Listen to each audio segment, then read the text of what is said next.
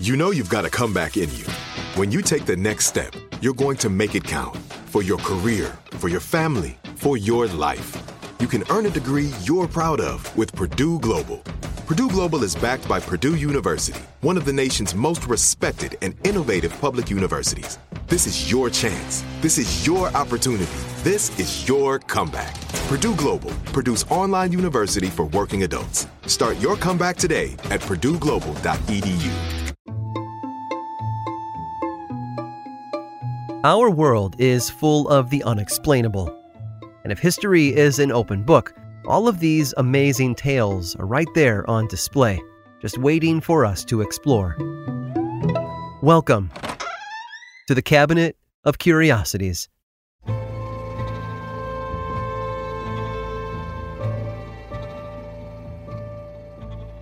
The bubonic plague, also known as the Black Death, was a particularly devastating sickness in the 1300s that caused fevers, seizures, gangrene, and eventually death.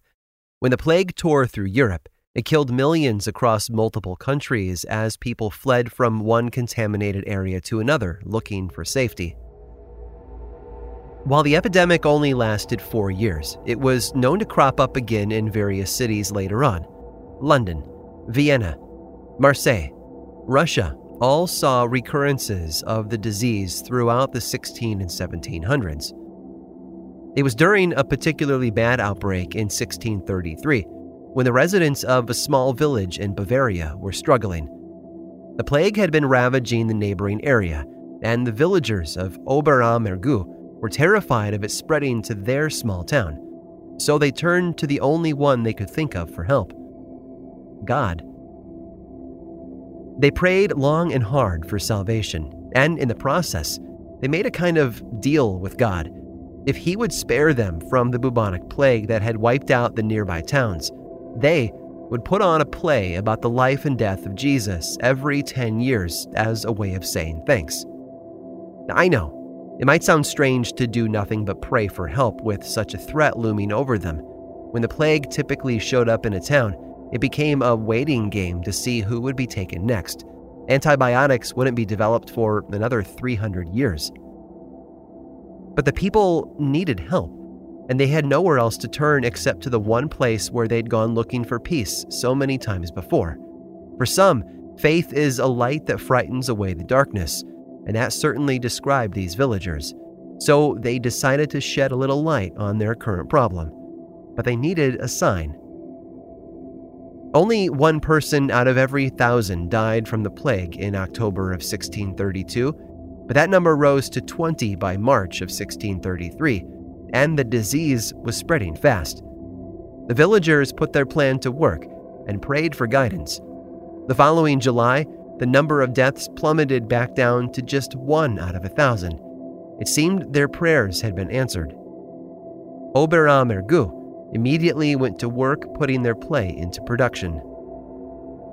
The Passion Play, as it was called, took almost an entire day to perform all 16 of its acts, beginning with Jesus driving the money changers from the temple and ending with his death and resurrection. It became such a spectacle that people started coming in from all over the world to see it. In 1790, the town began charging admission, also creating package deals that combined tickets with stays at local inns and hotels. The Passion Play had become a once-in-a-decade event not to be missed. Through it all, the winds of rumor would often carry news to the villagers of a fresh outbreak of the plague.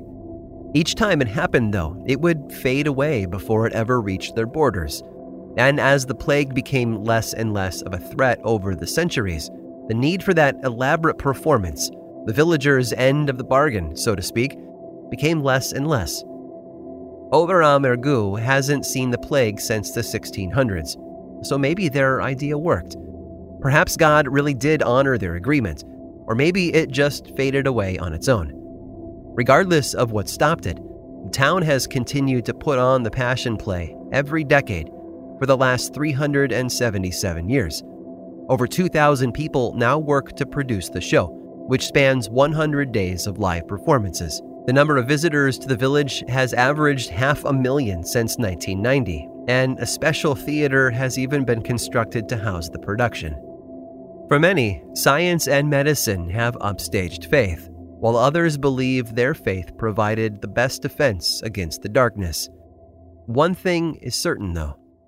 When it comes to handling a deadly outbreak, it certainly takes a village.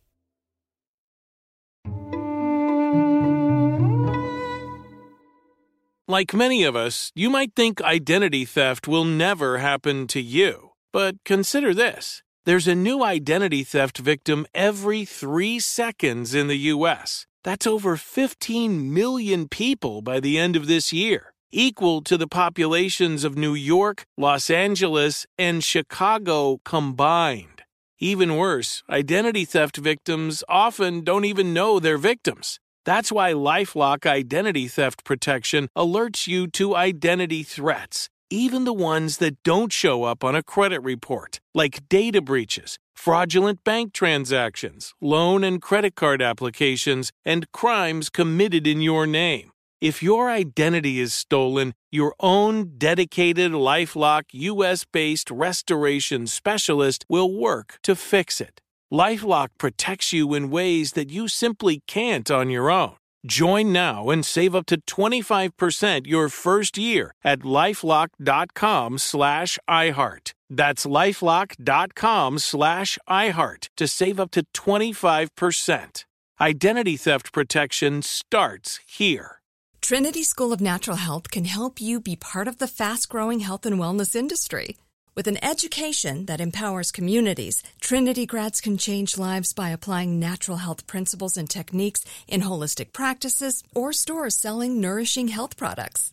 Offering 19 online programs that fit your busy schedule, you'll get training to help turn your passion into a career. Enroll today at trinityschool.org. That's trinityschool.org. Right here, right now. Find your beautiful new floor at Right Rug Flooring.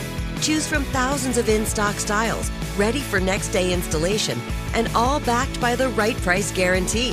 Visit rightrug.com. That's RITERUG.com today to schedule a free in-home estimate or to find a location near you. 24-month financing is available with approved credit. For 90 years, we've been right here, right now. Right Rug Flooring.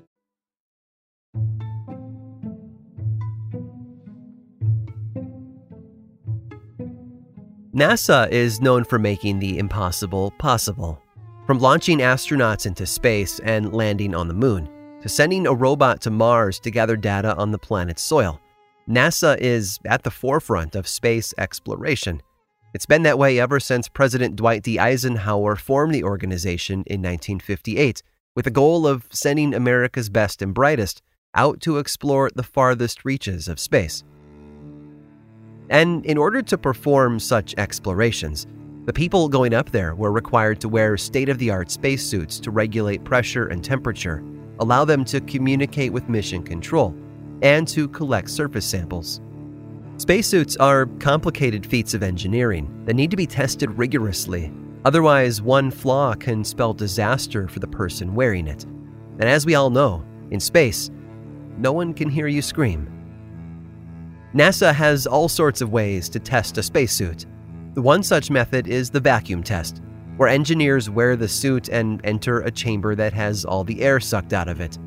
The suits are hooked up to life support systems while the engineers monitor performance and stability.